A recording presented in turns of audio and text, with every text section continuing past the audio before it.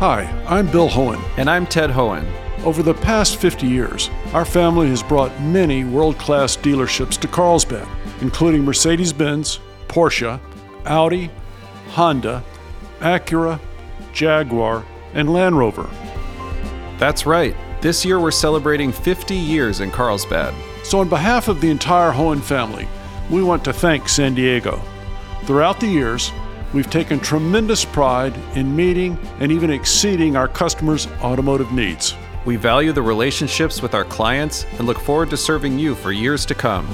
We invite you to visit one of the Hohen Carlsbad dealerships or hohenmotors.com.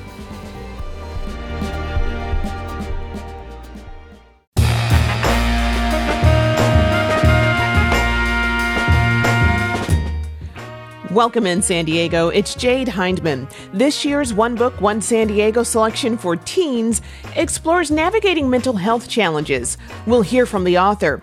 This is Midday Edition, connecting our communities through conversation.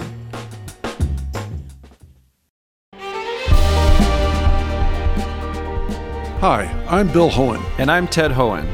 Over the past 50 years, our family has brought many world-class dealerships to Carlsbad, including Mercedes-Benz, Porsche, Audi, Honda, Acura, Jaguar, and Land Rover. That's right. This year we're celebrating 50 years in Carlsbad. So on behalf of the entire Hohen family, we want to thank San Diego.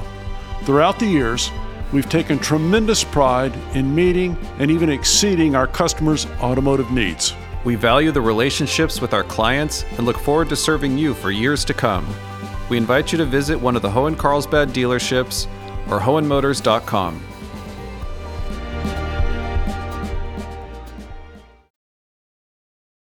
Andrea Beatriz Arango's debut novel in verse, Iveliz Explains It All, is the KPBS One Book, One San Diego 2023 selection for teens.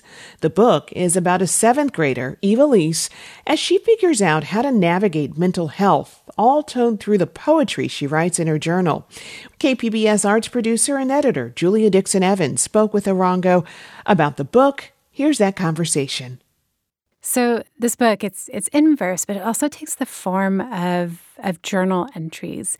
And this is such this enduring literary tradition, the novel in the form of letters. It made me curious what your relationship with journaling was like when you were younger.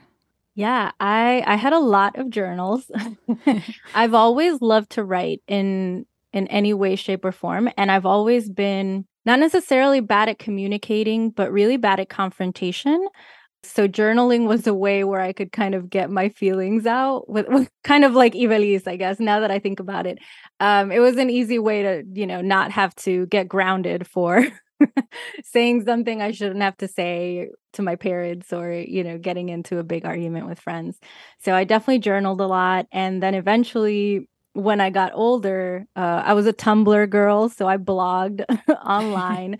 But yeah, I've always journaled either on paper or digitally. And lately, I guess I haven't been journaling as much the past few years, but I think it's because I've been doing so much writing. And in a way, it is a little bit like journaling.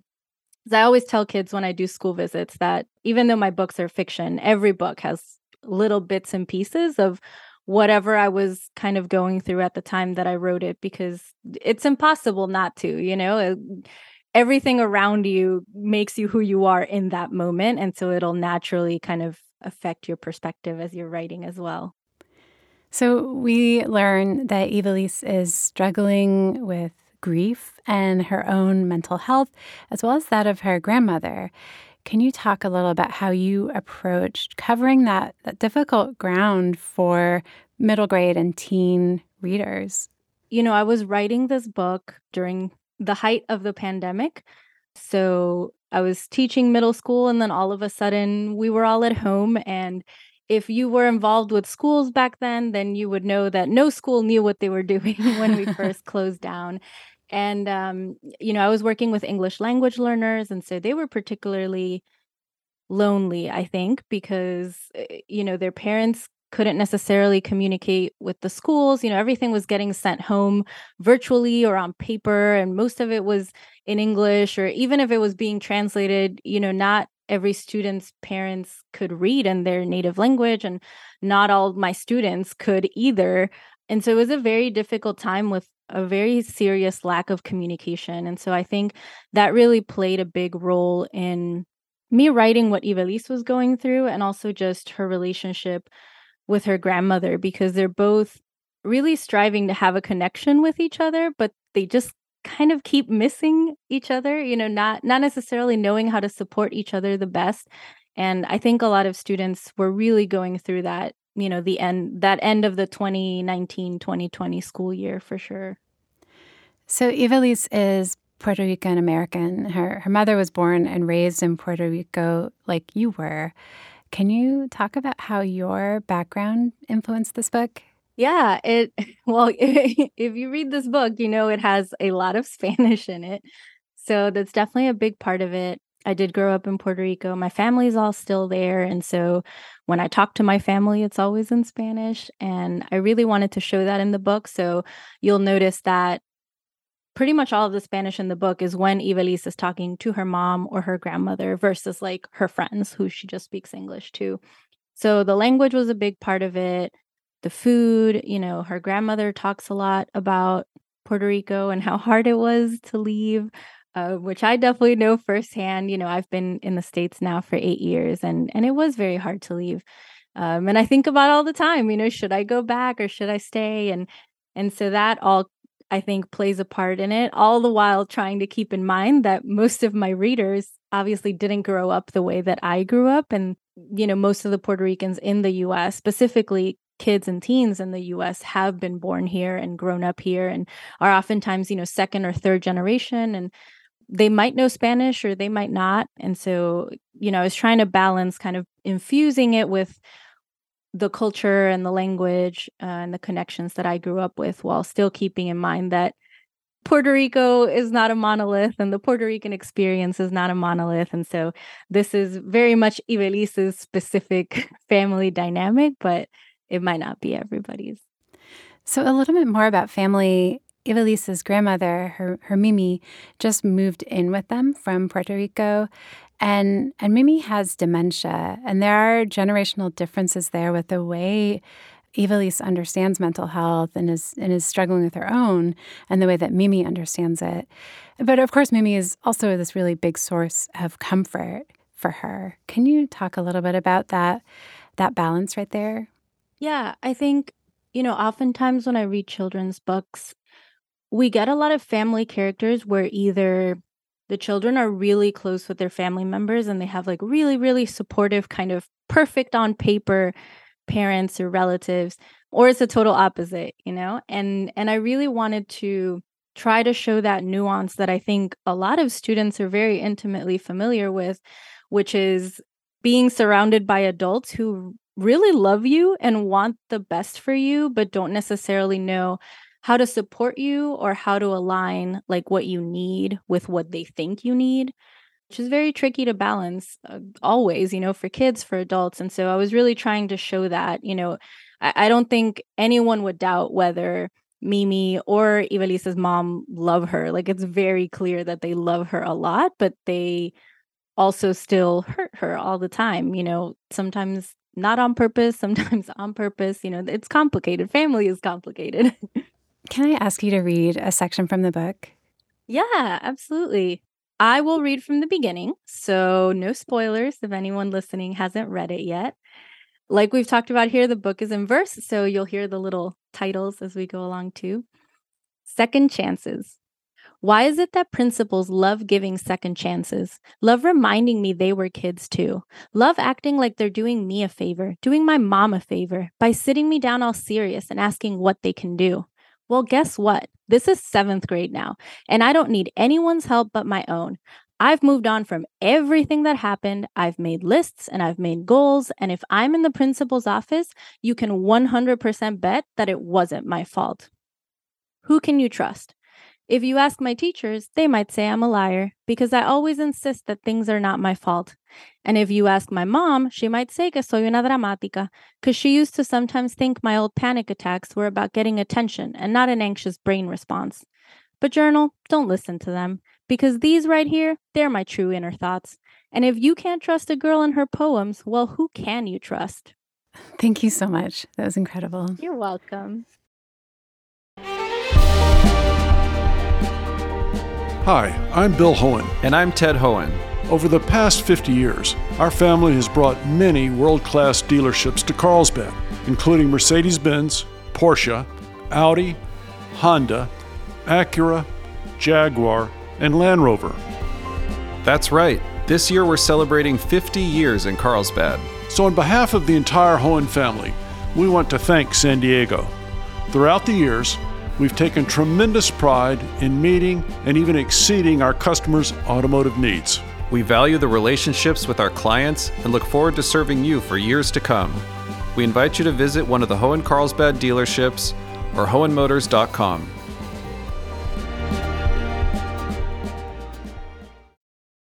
And, as we heard and you talked about earlier, the language is so crucial in this book. And I wanted to dig in a little more to the way that you play with Spanish and English. The Spanish is not always immediately directly translated, but it is given enough context that it's understood. If not right away, then it will be in a line or two. And I think this is a reality for a lot of bilingual families and the children in those bilingual spaces. Can you talk about that a little bit, like the expectation you have with how young people of all language levels might understand this book? Yeah, absolutely. I definitely was very intentional with when and how I use the Spanish.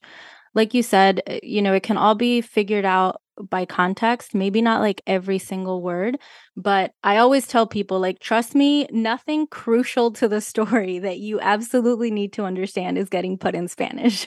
So if there's something you're not sure about, I mean, a lot of people do tell me that they will translate it, just because they're curious and they want to know exactly what it said.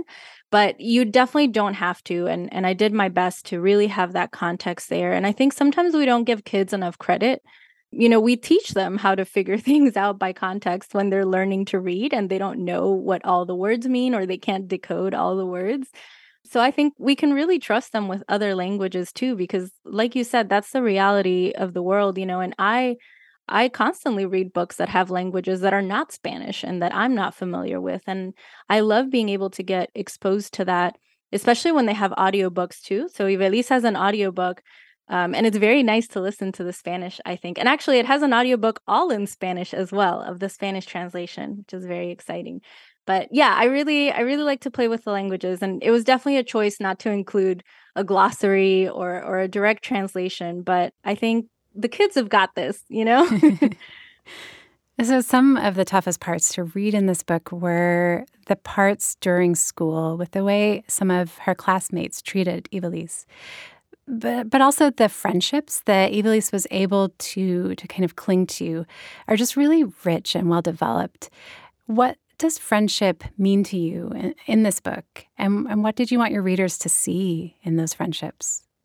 Yeah, I think similarly to how it was really important for me to show that complexity of like family love, I felt the same way about the friendships. To me, friendships are just as important, as family relationships, as romantic relationships. And I think especially in middle school, friendships, they can be your whole world. But we don't always all know how to be good friends. Like being an active listener and being an intentional listener is really hard, especially when you have your own things going on. And so I really wanted to show not just how we can sometimes fail at friendships, but how we can then communicate to kind of cross those bridges and repair that damage. So Iveliz in the book is oftentimes not a very good friend to Amir. But, he calls her out on it and they're able to have these conversations that I think we need to see more of in media, not just in books, but movies and TV shows. Oftentimes, friendship arguments get presented in this very confrontational, dramatic way. And I think all of us, not just kids, but adults too, need more models of how to have these healthy conversations when things go wrong, because things will always go wrong at some point. And this book received a Newbery Honor this year, and that puts Iveliz alongside books like Charlotte's Web and Because of Winn-Dixie and Brown Girl Dreaming. And this is your first book, so I'm wondering what that feels like. And does it change anything for you as you think back on what Iveliz meant to you as you wrote the book? Yeah, it adds a whole lot of pressure. It is very overwhelming to win an award for your first book. At the same time, I feel very honored and very blessed because this book had a very soft debut. You know, it was my very first book, and we were still kind of going through it with COVID, and kids, you know, were trying to go back to like regular school year and all that. School visits were just starting up again. And so a lot of people didn't know I existed. They didn't know that Iveliz existed, and winning something like the Newbery Honor definitely put me on the radar of a lot of schools and libraries that didn't know who I was before. And that has meant a lot of kids have now gotten access to the book, especially for free, you know, through their schools and libraries that would have never gotten a chance to read that before. And so for that, I think this book will always be just very, very special to me because it made me realize just how hard it is for books to be, I don't know how to explain it, like how before you get into publishing, you kind of think like, oh, your book is out in the world, now people can read it. But it's very hard for people, and especially kids, to discover books. And I say especially kids because I write for middle schoolers, for kids in upper elementary school.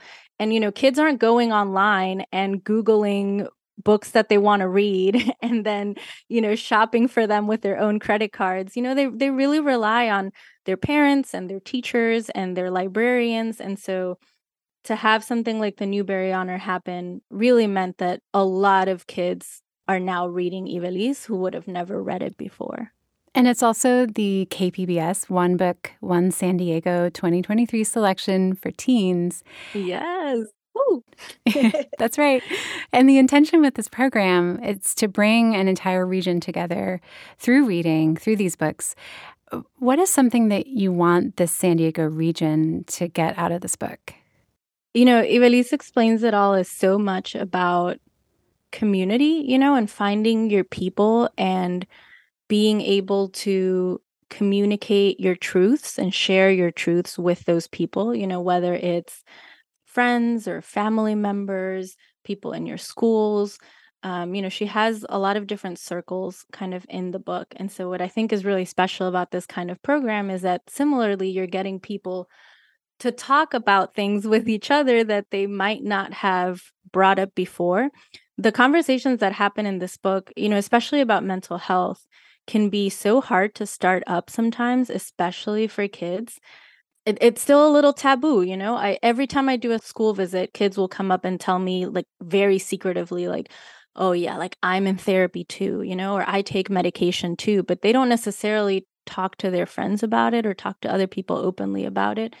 And so I think the wonderful thing about these kinds of programs is when everyone is reading the same book, it makes it way easier to talk about that book. And then the book becomes a bridge to talk about these other things like mental health that maybe these people wouldn't have had a conversation with each other about.